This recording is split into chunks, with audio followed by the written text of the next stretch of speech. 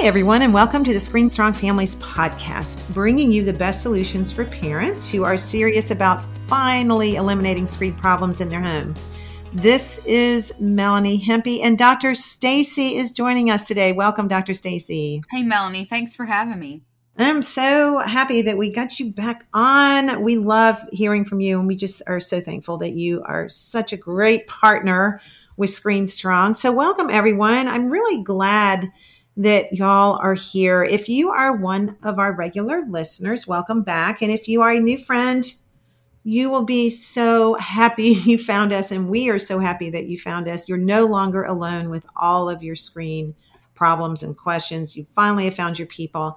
And you know what? We have answers that may just change your life for the better. So today we have a great show. I know I say that every time, but today is just one of my most passionate things that we're going to talk about. We are so thankful that we have Dr. Stacey to help us unpack this. But our topic today is about independent play and how our virtual world really has kept our kids from the natural world and what this is doing to them. And I'm reminded of a story when I just a few minutes ago, as we started getting ready for the show, this story just popped in my head, and it was such a good example of what we're talking about today. So what happened, we have a little baseball trading card store in our town. Our kids love to trade baseball cards, and that's a wonderful hobby. If your kids like football or baseball, you know, all the things, they can have their little trading cards. It's just so fun. And it's actually not a little hobby. It's kind of a big hobby. So we were in the store, and a kid that we had seen before in the store came in, and our boys kind of like to hang out with him every now and then. And anyway, he walked in. He was about 11, I think, at the time.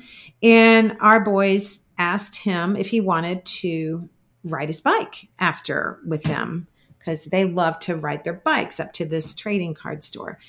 And I'll just never forget what he said. It's just like seared in my brain. And it's really sad, but it's really motivated me to do a lot of the work that I do. He held up his shiny new $800 iPhone and said to the boys, "Oh, I can't ride my bike anymore because my mom gave me this phone, and if I break it, she will kill me." And the boys just kind of stared at him and said, "Oh, well, I got a bike instead of a phone, and it is so much more fun, and my mom won't kill me if I wreck it." Because I had told them it's okay if they wreck their bike. So anyway, that was just a precursor, I think, of what was happening, what has continued to happen in our culture about how phones have replaced bikes. They've replaced everything in childhood. And one of the first books that I read after I read PlayStation Nation, of course, you know, that was my first book. But the next first book, the second book, was the book called Play by Stuart Brown. And I have it right here in my hands. And I love this book. It is so worn, and it's all the edges are all dog-eared, and it's full of so many highlights that I really need to get another copy. But anyway, I love this book so much. I got copies for all of our school administration at the time. I was that mom. I'm like, guys, you have to read this. It's all about play and what's wrong with our kids, and they need to play more. And I was really stuck in this false belief that video games were real play, and that my oldest son, was really playing in a healthy way. After all, it was called a game, right? So I was really duped. But anyway, Brown shares in this book how play is essential for brain development. And honestly, this was the first time I'd ever really understood this concept. He starts the book off by talking about how animals play. And it was fascinating because it's true. I mean, you look at your dog and your cat, and they all love to play. It is the driving force that changes the way the brain develops. It actually forms the brain. And when we are stressed, all play stops, right? And when an animal is well fed and well rested, then they play. And when they're not, they don't play. But with enough play, the brain works better. And I was fascinated by this. He is very famous for his play histories that he does. And his theory is that he can take a play history from you and find out how you played as a child, and he can predict how you will do in your job. And so he goes into large companies and surveys the staff, and he can predict who will be your best problem solvers in your company. And it's all based on how you play as a child. It's just really fascinating. He defines real play. And then there's a whole chapter on the dark side of play. And he has a whole chapter on video games. And if he was writing this book today, I'm sure he would have a lot of stuff in here on smartphones and social media as well. But he was the first person to help me understand, in the process of healthy play, you do not inflict pain and suffering on others. And video games are not play at all. They do not meet the requirements for healthy play. And boy, do I know that's true. The final thing I want to say about this, before y'all stop and run out and go get this book, it is so good. It's definitely one you want to get. Play is where our children practice and learn social skills. It's when your daughters are having their tea parties, they're practicing with their teddy bears at the table and even their friends. It's a safe environment to be social. But when they're on social media, they are not playing at all. They're not learning that safe place to practice. They're not there. It is certainly not a safe place. This is why many teens who live on social media are anxious and depressed, and they're stuck in immaturity, and they're stunted socially because they haven't played enough with each other. So let's dive in, Dr. Stacey. For all of the people who are new listening, why don't you give us a quick background, just a very quick background on your credentials, and then let's dive into our topic on how really the screen world has caused and really forced this decline in independent play. Sure. So I'm Dr. Stacey. I'm a psychiatrist, which means that I went to college, then I went to medical school, and then I did 4 years of additional training specifically in mental health. And so I've run an inpatient psychiatric unit. I've worked in a local hospital as a consult psychiatrist. But for the last little bit, I've been what we call a community psychiatrist. So I have a clinic where I see members of our community. I think my youngest patient's around 5 or 6, my oldest patient's in her 80s. But the majority of my patients are teenagers and college students. So I practice in Fayetteville, Arkansas, where there's a big university. And so I see a lot of teenagers and college age kids. A huge part of my work as a psychiatrist is really getting my patients, their families, people that aren't yet my patients, community members to understand really the risks of handheld devices and technology and sort of the overuse concerns I have. So what I have today really is information from a very recent scientific article. And so the name of the article is Decline in Independent Activity as a Cause of Decline in Children's Mental Well-Being, a Summary of the Evidence. And so this has been accepted for publication just last month in the Journal of Pediatrics. I wanted to take our listeners through some of this research. If you have children or you know children or teenagers, when you hear this information, you're going to see what we're talking about. So the difference between the childhood of the 1980s or the 1960s or even the 1940s versus today and sort of how that's affecting our mental health. And I just want to also say that for everyone listening, this is for all age children, all ages. I know sometime our podcast, we talk a lot more about teenager. We kind of get into that mode, and we've had some emails and people are like, oh, can you talk more about kindergartner age and stuff? But this is from the time you have your baby, really all the way through adulthood. I mean, we should be playing a lot more as adults too. Yes. So when we hear the word play, we think about tea parties or Legos or, blocks or things that play is a bigger term for sort of unguided leisure time that's spent sort of in creativity. So the American Academy of Pediatrics and the American Academy of Child and Adolescent Psychiatry together issued a joint statement to the president and his administration that child and adolescent mental health should be declared as a national emergency. So this is a big deal. There's a lot of evidence that's popping up about the mental health of our youth and how it's really on the decline. So the thesis of this particular study is that a primary cause of the rise in mental health problems is a decline over many decades in opportunities for children and teenagers to play, to roam, to engage in other activities independent of direct oversight and control by adults.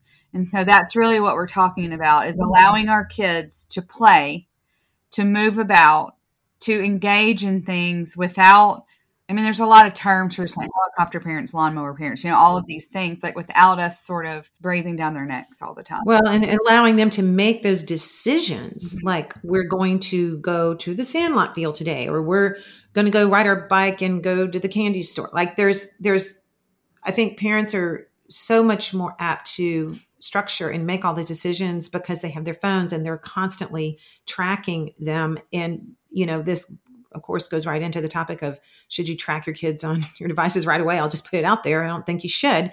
And I think that if you have kids that you need to, they're teenagers, you need to read their text, you need to know what's happening, but that really provides this terrible layer of control over their ability to express who they are and to play safely. Yeah. And I think we have some summary at the end where we'll kind of talk about, I've got a couple patient examples to share about that. But the first thing that's happened is that there has been a decline in opportunities for children to play independently, to have independent activities. So this article states that beginning in the 1960s and then accelerating in the 1980s, the implicit understanding shifted from that of children as competent, responsible, and resilient to the opposite, as advice focused increasingly on children's needs for supervision and for protection. And so what's declined specifically is the child's freedom to engage in activities that involve some degree of risk and personal responsibility sort of away from adults. So, I'm in my mid 40s. And so I can think back to when I was a child and how we would just roam, right? I mean, we would get on our bikes and ride to downtown and go to the bookstore and get ice cream. My parents didn't think anything of that. I mean, that was just sort of, we would do that. And now kids don't do that. And so it's been this decline that started, mid 1900s, but sort of has accelerated since.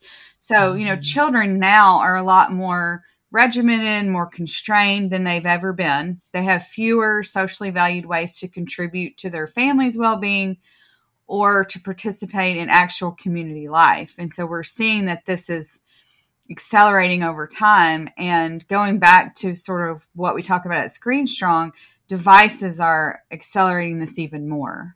And I was so guilty, right? I was part of this problem. I'll just confess it right now. I let our oldest son just sit and play his video game all the time. And I remember feeling like, oh, he was so safe. He was just so safe. I know right where he is. It's just such a weird thing because it feels so okay, and it's not okay. He needs to be out getting some skinned knees and figuring things out. Right. And we need to teach ourselves to be okay with the idea that we may not know where our children are all the time.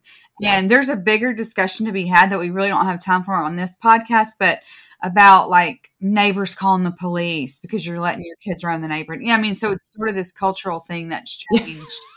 Yeah. And so we have to sort of push against that a little bit. Another thing that has happened is that there's this increased time that children must spend in school and on schoolwork at home. And so, it used to be there were less days of school in a year. The school days were shorter. And over time, the days have gotten longer. The amount of work outside of school has increased. We could sit and debate and talk about kind of why that is. But, different schools are different. But the average amount of time that U.S. school children ages 6 to 8 spent at school plus homework increased by over 11 hours a week in 1981 and 2003. And the writers of this article say this is equivalent to adding a day and a half to an adult's work week. So think about your work week. If you work Monday through Friday, and then all of a sudden now you're having to work, Monday through Saturday plus Sunday morning, that really has reduced the kids' ability to play, and they're not playing at school because this increased school time is very often accompanied by decreased recess. Not to keep using myself as an example, but I will in this point. Like when I was in school as a kid, we had morning recess, lunch recess, afternoon recess. So there was like all this time during the day where we were out playing. Now a lot of schools really only have like 20 minutes a day of recess. I'm talking about for a second grader. And I believe that that is the most important part of the day. All that reading, writing, arithmetic, that's going to come. But I remember picking my kids up, like in third grade, being carpool line. They jump in the car. The only thing they talked about is what happened on the playground. Right. Like that was their whole day. Right. Like, and they may have not had as many playground experience, but that was the only thing that was important, as it should have been. That's where they learn how to get along with people, and they're getting all their physical energy out. So then what we want to lead into is from this article a little bit about the decline in children's mental well-being. And I've been a board certified psychiatrist for 15 years. I can tell you that I've seen it decline in front of my eyes. The intensity of mental health problems, the number of kids that we see, how hard it is to treat now versus 15 years ago. And so this article says that 85% of children by the late 1980s were more anxious than the average child in 1956, and that this has continued to grow. So over the last half of the 20th century, the percentage of young people who scored above the level that generally signifies like an anxiety or depressive disorder increased between 5 to 8-fold. And then by 2019, over 36% of high school students reported persistent findings of sadness or hopelessness over the past year. And I don't have all the studies in front of me, but there are a number of different studies that have found similar results. Like a significant number of high school students just say they're sad or hopeless. And then the rate of suicide among children under age 15 has risen significantly. By 2019, suicide was actually the second leading cause of death for children from age 10 to 15, behind only unintentional injury. And so that's new over the last decade or so. And then during the previous year, almost 20% of U.S. high school students seriously considered attempting suicide. 16% almost made a suicide plan. Around 9% attempted suicide one or more times. That's almost 1 in 10 high school students. And then almost 3% made a suicide attempt requiring medical treatment. So this is a significant increase. It's a very big increase. And, video games and social media are so depressing, Dr. Stacey. I mean, they're so stressful. And if you're focusing all your free time and your downtime and you think that's playing, in a game, you're constantly worried that your character is going to be killed. And on social media, there is a fear of what I call a social death every minute. If you don't get liked on something, tagged in something, if you wake up in the morning and you don't have X amount of, activity on the Instagram you did last night. I mean, it's no wonder. Right. So what are the immediate effects of independent activity on mental well-being? So how are we connecting these two things? Research, as well as sort of everyday observation, indicates that play is a direct source of children's happiness. And if you have kids and you've seen them out playing, if you let them just go play for an entire day, you will see this in your children. I mean, you'll see this sort of lift in their mood. I mean, they're going to have arguments with their neighbors or their siblings, and there's some damage control you have to do there. But overall, play is a direct source of happiness. It's an antidote to all the stress that is in life. And that's for adults as well, right?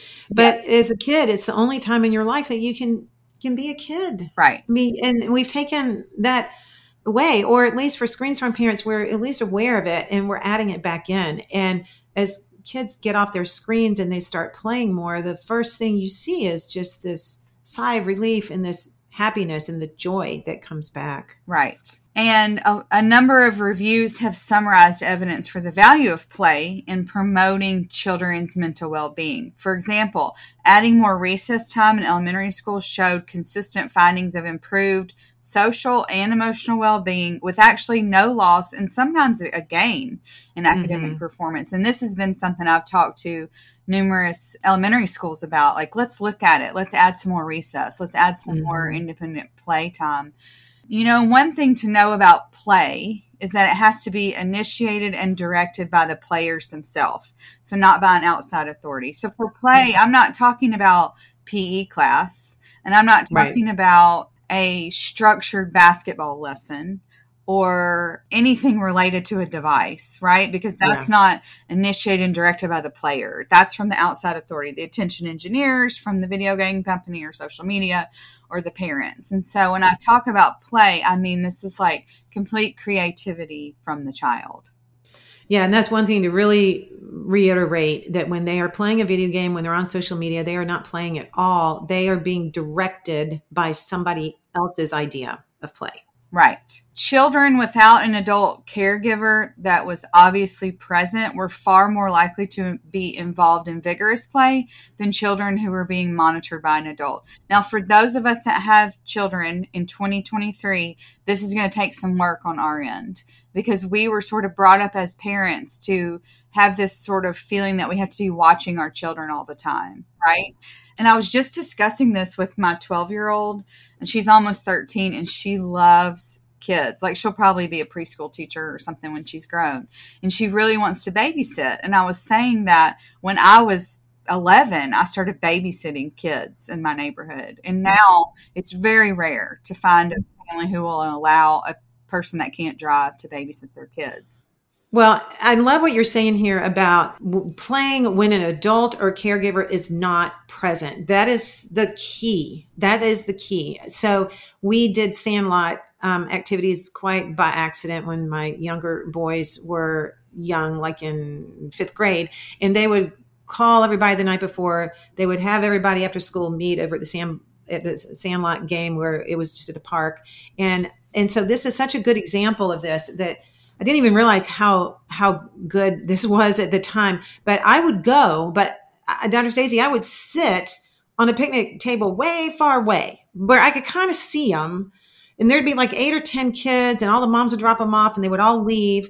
And they were having the best time. There were no parents. There were no coaches. There was nobody telling them what to do. And they would get on the little bitty field for the T-ball kids or something, and they would have like home run derbies. Mm-hmm. And so there is a way. But you're right. It's really hard to do this because you get turned in to the police, right? If you leave your kids. Mm-hmm. But I would be on the picnic table. They didn't even really know I was there, right? And they were so far away, but I could see them. So there are ways that you can do this. And that was a routine. And they're about to graduate now, and their friends are still talking about that. I think that was one of their most wonderful childhood experiences. Just exactly what you're saying here. Yeah.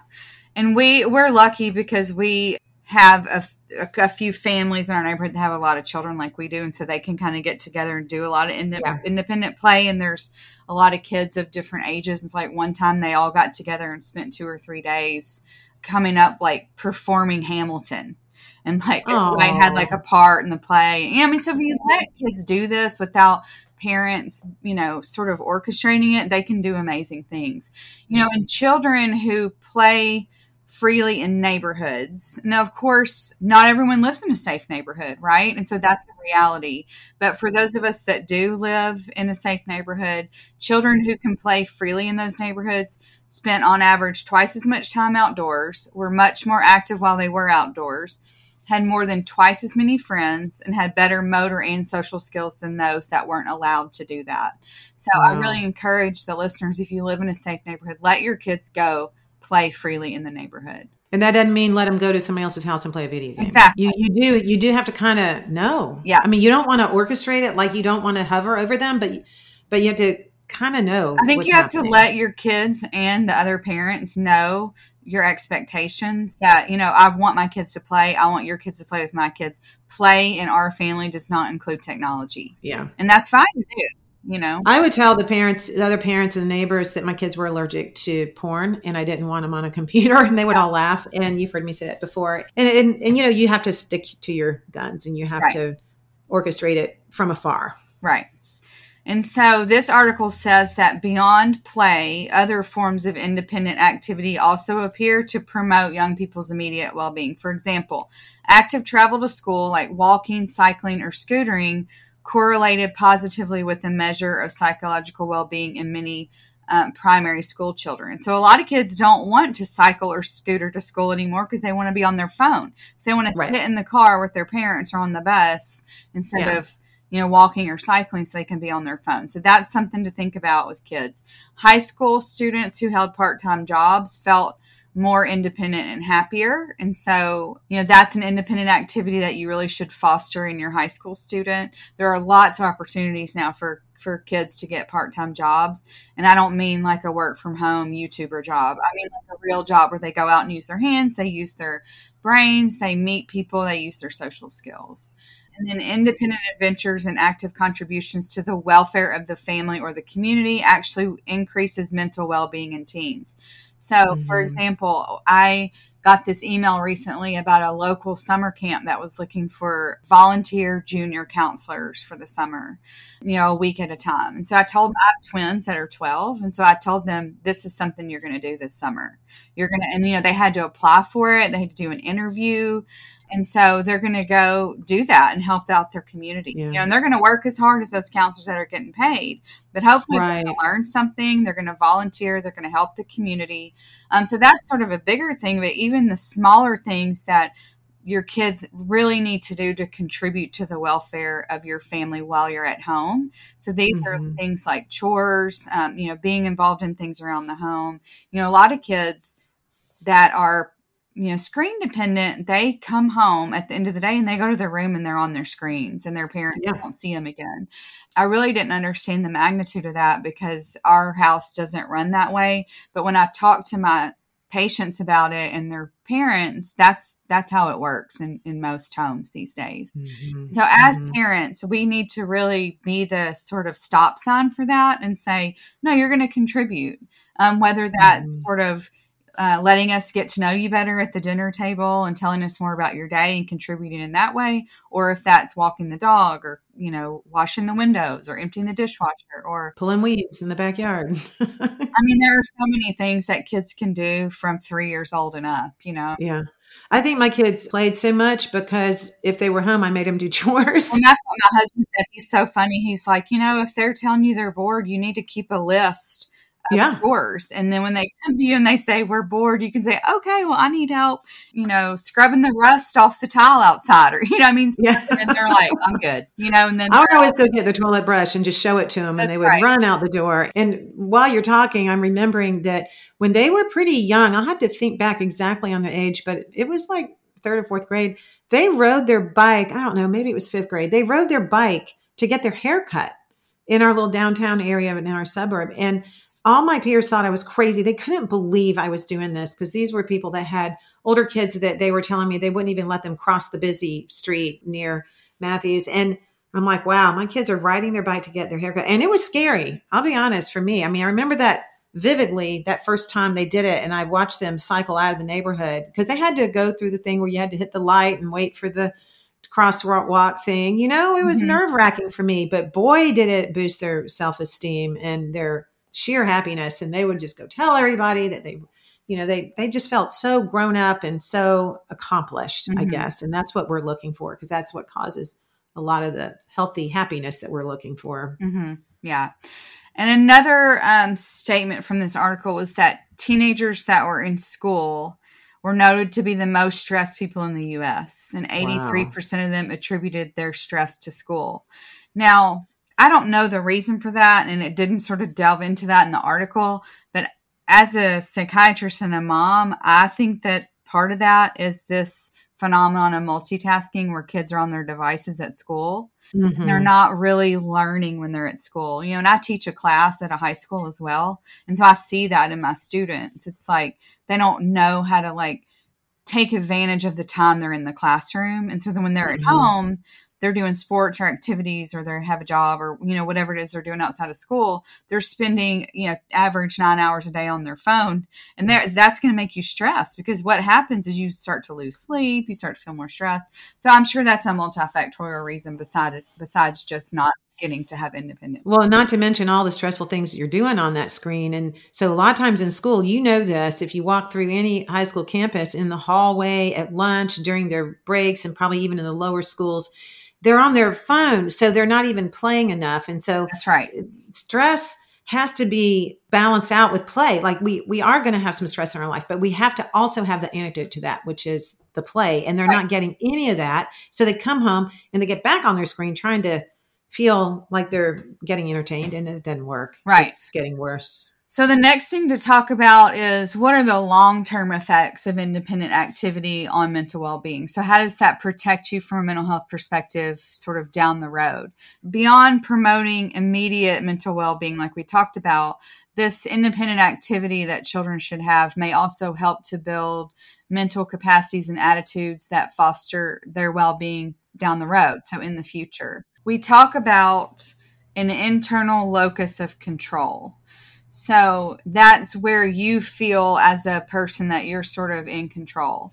So a low internal locus of control is actually highly predictive of anxiety and depression in children and in adults. So it seems likely that a decline in an internal locus of control was a mediating cause of the decline in mental well-being. So if children have little experience taking control of their own lives, then they are unlikely to develop a strong sense that they can exert such control now and when they're older. When we think of kids whose parents sort of regulate their screen time, we think of that as being controlling parents. But what I want the listeners to think about is that that's not necessarily the case, because these devices are controlling our children. If you're not allowing some restrictions on what they can do on a device, these attention engineers are doing that for you. And so they are becoming the control over your children. So when we talk about this internal locus of control, we're talking about when it comes to sort of how kids are spending their time. And what we do know about kids and devices is that the more they use them, the more that device has control over them. Instead of you being the one that's setting parameters, it's the device that's doing that. So I don't know if that makes sense to everyone. Yeah. Well, it's a loss of choice. Yeah. So what you're saying is that when you have a choice over the fun things that you're doing, and I remember even on the Sandlot baseball, they would make up games. It was their choice, and they would make up all the different rules. Every day there'd be different games, and on a screen, you don't do that. It's all done for you. So I could totally see what you're saying. You lose that ability to feel confident and to purposely make the rules in your game. And, you can argue and say, well, there's some games that allow you to do that. Well, let me tell you, those are not the games our kids are getting, addicted to. And those are not the games that we're talking about. But I love this idea that your child has to be in charge. It's just like, you can't structure their free play. They have to go out and they have to, like you said with your kids, they made up the Hamlet or whatever. Yeah. They come up with what they're doing. You cannot orchestrate that. You can set the boundaries for it, and you can give them some tools and do some things to make it happen. But you should never, as a parent, go in there and tell them how to play. Right. And so there's significant positive correlations between the amount of free play time and the following things: scores on 2 different measures of executive functioning, which we've talked about executive functioning a million times on this podcast, indices of emotional control and social ability, which is very important for our kids to be able to do those things, and then a score 2 years down the road on a measure of self-regulation. So allowing this sort of self-structure time where kids can free play and sort of make that structure themselves is definitely benefiting them down the road. Now, this next statement is hard for me as a parent because I am not a risk taker. And so, but what this study showed is that risky play, where children deliberately put themselves in moderately frightening situations, and I'm talking about like climbing high into a tree. Okay. I'm not talking about getting on Pornhub, helps protect against the development of phobias and actually reduces future anxiety by increasing their confidence that they can deal effectively with emergencies. So if we don't ever let them climb a tree, they don't ever know how to get out of a tree, right? And so we have to and like you were saying with the bikes, like one day these kids are going to drive a car, right? And so letting them ride their bike, a mile or 2 is really good for their self-confidence, their decision-making. And so we have to do these little things to allow them to sort of build up to the bigger things. Yeah. And you start off by riding bikes with them as a family and going down to the Greenway or going down to downtown, and you all do it together over and over. And then the day comes where they go and they do it themselves. And that is what is so hard to let go. And of course, I would want to make sure they have their helmet on, and I would do that kind of stuff. But then I would have to let them go. And when you are allowing your children more time in the natural world, those things will happen. And I remember a time when they did go and they did have a wreck on their bike and they had to walk their bike back. And it was a very good learning thing. And it was tough and there was blood on the knee and the whole thing.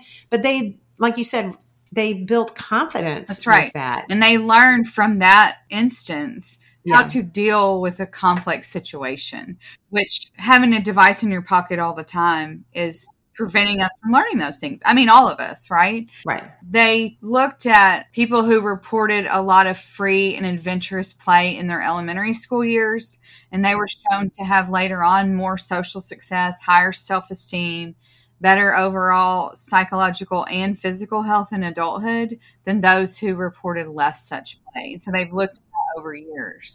Stuart Brown says it also predicts your problem-solving ability down the road. Yes. And yes.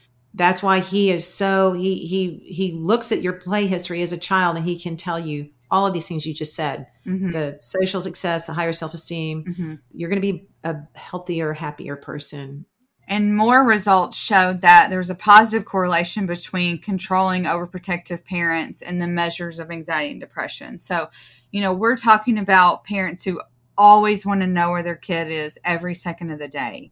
They're sort of, really controlling every move they make, only allow, certain types of play and certain things. And so we want to make sure that we can allow our children to self-direct their play to some degree.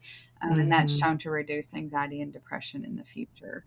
So just real quick on some things from self-determination theory. So there's this basic psychological needs theory, also known as BPNT, that states that a prerequisite for a healthy sense of self-determination and for mental well-being is the fulfillment of three basic psychological needs. So that's autonomy, competence, and relatedness. So autonomy, as we know, is freedom to choose your own path. Competence is feeling sufficiently skilled to pursue those paths. And then relatedness is having friends and colleagues for support, including emotional support. When I'm talking about autonomy and freedom to choose one's own path, I'm not talking about giving your kid unrestricted access to the internet. That is not freedom for a child to choose their own path. That's allowing thousands and thousands of other children and adults to influence your child's path, and they're not doing it themselves. So fulfillment of these basic needs is highly predictive of mental well-being and actually success in a lot of different areas of their life. Well, you can get more on this. I love that you brought this up because in podcast number 38 in our Screen Strong Families podcast channel, Tracy Markle talked about this. So if you want to get more information on that, you can go listen. It's really good. Perfect. Just real quick, just a short bit about this problem from an evolutionary perspective. And so if you go and find this article and read it, there's a whole description about sort of different cultures over time and how they've dealt with independent play. And we're going to put the article in the show notes so everybody can get to it. So children have remarkable capacities to adapt to prevailing conditions.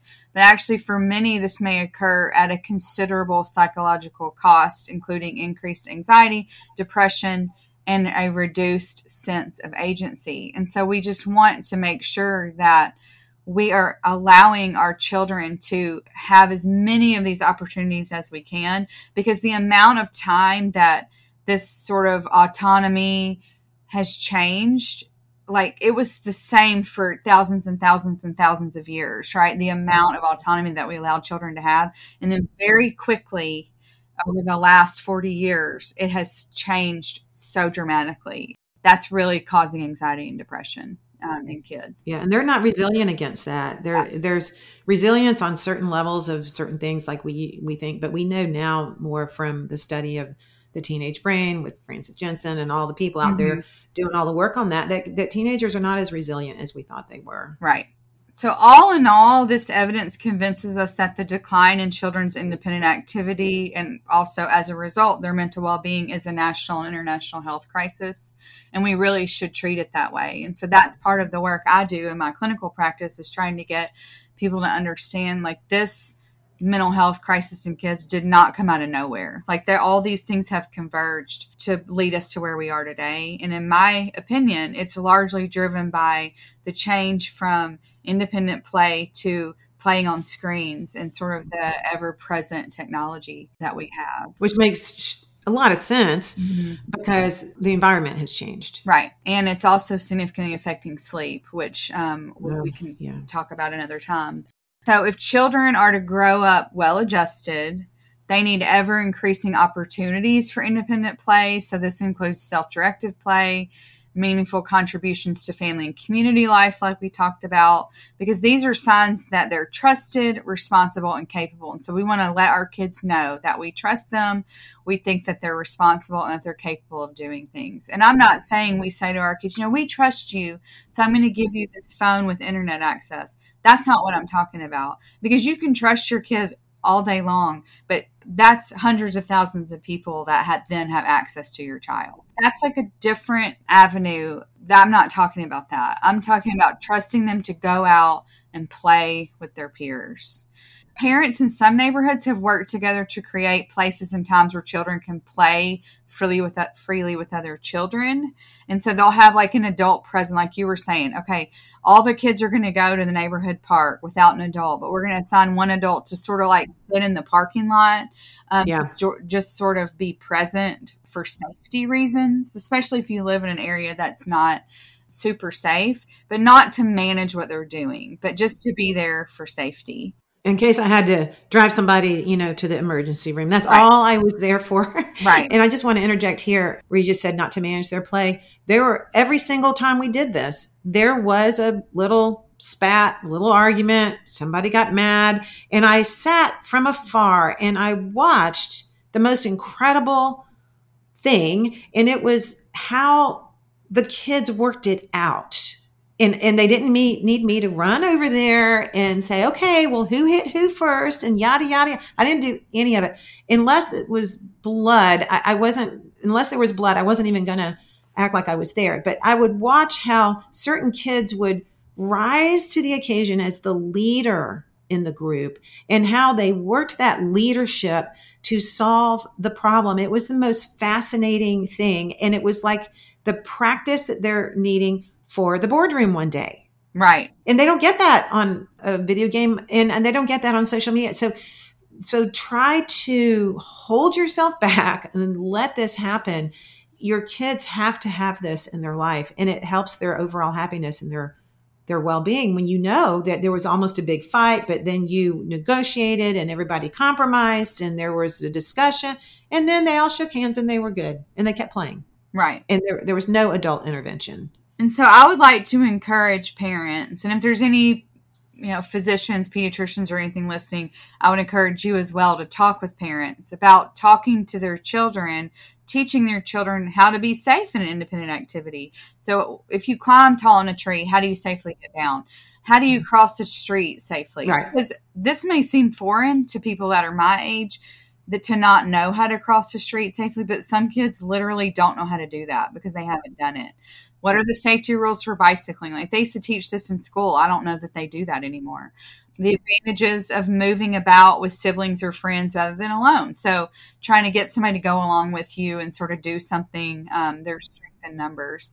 And also one of the most important things that I see that's lacking because of devices is kids knowing how to ask for help when they need it, because they're always relying on that little 8-inch screen to give them the help they need. But really having them go about sort of roam and play without the screen and teaching them how to ask for help, how to find a trusted adult, how to, make sure they have your phone number memorized, things that are sort of like life skills. And then if you guys have time, check out, there's a nonprofit called Let Grow. And one thing I thought was kind of cute on there or interesting is that they have some little cards you can print out that are sort of like your kid can take with them. That's basically like my parents know that I'm not, because this is the world we live in. I mean, people will stop kids and be like, why are you out here by yourself? Where are your parents? Oh yeah. I had a store owner at the downtown area call me one day and said, do you know that Andrew and Evan are here on their bike? And I said, I do know that. Yeah. It was frustrating. Yeah, but that's just, that's the culture we live in now. And so we want to teach our kids kind of what to do and teach our kids what to say when another adult approaches them. So there's a little bit of learning that happens there. Well, thank you. This has just been so wonderful. Can you just wrap up with how can you encourage a mom or dad who's really struggling with letting their kid go outside by themselves. It's a fear. How can you encourage those parents? They're listening and they're like, oh no, I'm going to have to let them ride their bike. I think one thing that helps, especially if you don't have numerous children that are similar in age, is to find another family that is similar to you. Like Yes. maybe there's another family who feels that unease, a little bit of anxiety about letting their kid do that, but also feels, in their gut that I should really let my kid do these things. Bring those kids together, talk to them about it, and sort of let them be strength in numbers, so to say. And a couple just reminders to sum up some of the things we've talked about. So just a reminder that smartphones and video games are not independent play. Even if, I had somebody ask me, well, what about educational apps? That's not independent play. So that's directed play by the device. The time sink of technology actually further takes away from a child's or a teen's ability to spend time in independent play. So just remember that when you're thinking about how much time your kids spend on technology, and that the control of the phone and all of its apps, reminders, influence by others actually further adds to the child's loss of autonomy, competence, and relatedness. So let's try to strengthen those things and really limit that technology time. That is so good. Thank you so much, Dr. Stacey. This is so helpful. This is what a great wealth of information here with all this stuff. It's so great that we were able to get this all in. So you'll definitely want to share this podcast with some of your friends. But thank you so much for coming. Thanks for having me. It's been great. And we'll see you. We'll see you next time on another podcast really soon. Sounds good. We are so glad that we can have Dr. Stacey on, and we are just really thankful for all of our experts. If you know someone, maybe you have a physician in your area, maybe it's your own pediatrician that is Screen Strong, let us know. I'll have them on. We love getting stories. We love hearing from experts. I think that it's always so much easier and so much better when we can have medical experts talking about the realities of this and the research. Let us know if you have any questions. You can email team@screenstrong.com if you have an idea for a show, or if you know someone who would be a good guest on the show, let me know. Thank you so much for listening today. We have really messed things up trying to pretend that screen time with video games and social media, mostly is what I'm talking about, not watching family movies, but screen time is a good substitute for real play. It's not. Even though it's called a game, it's not a game. It's not a healthy form of natural play. And I, for one, really messed this up with my oldest. And we had a wonderful discovery with the younger kids about how to live outside of the screen box, the screen bubble, and how to get them into the natural world so they can experience all these things that kids are supposed to experience. If you've messed some things up in your house, that's okay. You're here today and you're going to fix it, and you're going to do a little U-turn like I did. And you're going to start having fun with your kids, and they are going to have fun because you are going to explain to them how they need to play. You can't orchestrate, like Dr. Stacey said, the details of that play, but we certainly can structure our lives in our homes and our backyards so there is more time for free play. Remember, our kids are not adults and they need a childhood. With that childhood, their biggest job is to play. They need to play. All these other things will come when their play history is healthy, like Stuart Brown so eloquently says in his book. When they have a healthy play history, they will be happier down the road when they are an adult. And even now, today, I want you to think of some things that you can do for your own play. It is so important that we all have that downtime, that we get off the screen. The screen, remember, is not healthy downtime. So your homework this week, what can you do? What can you do today as you're listening to this podcast? Maybe you jot a few notes. What can you do right now in your home to have more real play. And what can you kind of stop doing? I know one thing that parents have to stop doing is just being fearful that when they let their kids outside, they're going to get hurt because they may, and that's all part of the play. So what can you do this week to increase play opportunities for your kids? I love that Dr. Stacey talked about that we do this in a group. We have a tribe, we have a village, and that certainly worked for us. It is hard when you have an only child, and we can certainly address that more as we go through our podcast this season. But even with an only child, there are things that they can do, that they can build, that they can create. A lot of different play activities include creating something, whether you're building a fort in the backyard or digging something or planting something. All these things, end up with creation. So think about what you can do this week to increase play opportunities in your child's life. And remember that you don't have to play with your kids all the time. Now, when we're Screen Strong, we are not doing video games, social media, and pornography. Those are the three things we're not doing. and so we tend to spend more time with our kids, and that's okay. I'm not saying that you shouldn't spend more time with your kids. We have so much more fun with our kids than we ever did with our oldest because we took those toxic things out. But I'm trying to really encourage you to think of things that they can do where you're not involved at all, where they start feeling very accomplished, where they start feeling very confident in their social abilities. Maybe it's planning a movie night where they invite their friends over to watch a movie. Maybe it's planning a bike ride, or like we did so much in their elementary and middle school years, they planned sandlots. You could have a bunch of kids come over and play basketball. There's all kinds of things you can do. Just give them a few ideas, give them some rope to get out there and let go. You have to let go of your kids. What's another part of your homework is to read the book Play. That's the title, Play, by Stuart Brown. And the tag on it says, Play, how it shapes the brain, opens the imagination, and invigorates the soul. One of my favorite books. The next thing, please get our Screen Strong Lifestyle course. This will help you so much to just be more confident in your decision to reduce this amount of digital play that's in our kids' life. And remember, we have bulk rates for your school, and be on the lookout for our student version of the course. It's in the works now. We're so excited. I can't even tell you how excited we are about this. You are going to love this course because this is for your kids, and we're teaching them about all this stuff that you're learning. We are a nonprofit organization. Please remember that and contribute when you can. We need donations to keep these podcasts flowing.